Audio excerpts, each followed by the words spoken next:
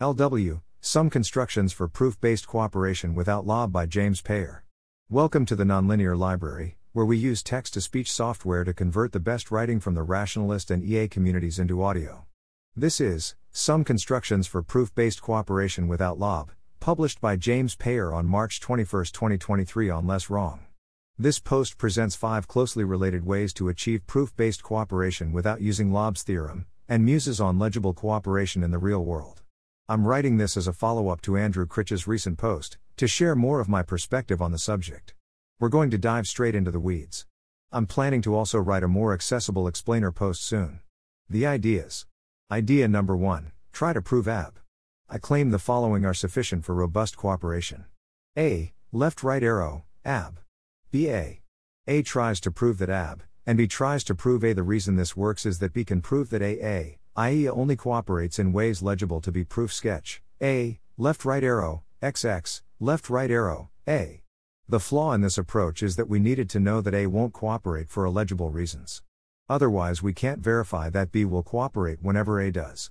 This indicates to me that AB isn't the right counterfactual. It shouldn't matter if A could cooperate for illegible reasons, if A is actually cooperating for a legible one. Idea number 2, try to prove AB. We can weaken the requirements with a simple change. A AB. B A. Note that this form is close to the lemma discussed in Critch's post. In this case, the condition AB is trivial. And when the condition activates, it also ensures that A is true, which discharges our assumption and ensures B is true. I still have the sense that the condition for cooperation should talk about itself activating, not A because we want it to activate when that is sufficient for cooperation. But I do have to admit that AB works for mostly the right reasons, comes with a simple proof, and is the cleanest two-agent construction I know. Idea number 3, factor out the loop cutting gadget. We can factor the part that is trying to cut the loop out from A, like so. AX. BA.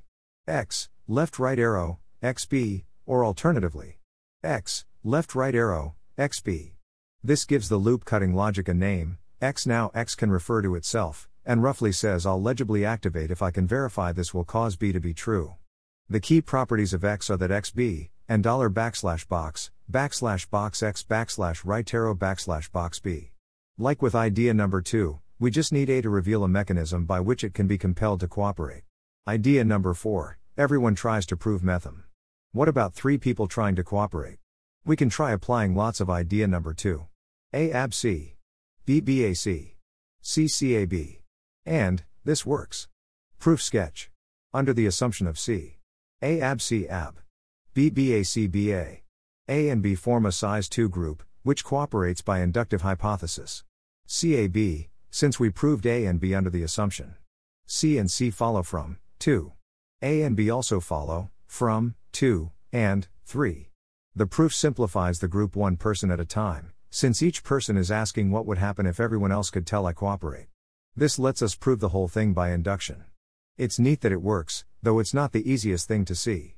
Idea number 5, the group agrees to a shared mechanism or leader. What if we factor out the choosing logic in a larger group? Here's one way to do it. AX. BX. CX. X, left-right arrow, SABI C. This is the cleanest idea I know for handling the group case. The group members agree on some trusted leader or process X. They set things up so X activates legibly, verifies things in a way trusted by everyone, and only activates when it verifies this will cause cooperation. We've now localized the choice making in one place. X proves that SABI C, X activates, and everyone cooperates. Closing remarks on groups in the real world. Centralizing the choosing like in idea number 5 make the logic simpler, but this sort of approach is prone to manipulation and other problems when the verification is not reliably done. This means I don't unambiguously prefer idea number 5 to idea number 4, in which everyone is doing their own legwork. One solid takeaway from idea number 5 though is that if you can actually trust other people's processes to do some of the verification, this can really simplify things. For example, if you believe that your friend Bob's verification is mostly trustworthy, then what Bob thinks can inform your read of the group. Here's a sketch for something that might work in practice. Have a leader or a few leaders who are by and large legible and trustworthy to the group, in whom we entrust to do the loop cutting, choice making when the group is on board. Additionally, have everyone try to build trust with other group members. If this works well, your colleagues can help you know if the group is trustworthy or not. And if this works poorly, then your group may not be meeting the legibility bar. If anyone discovers there are important places in which legibility is scarce, for example if the leaders aren't legibly trustworthy to everyone, throw an exception and raise this to collective awareness. Also, if anyone discovers that other members can't do the proper verification handshake, because perhaps some important things are illegible to them, raise the alarm. If the group is failing to know that it's trustworthy, notice this. It's perhaps necessary to dissolve the group and reorganize into new structures that can trust themselves. And generally don't forget about yes requires the possibility of no. Thanks for listening.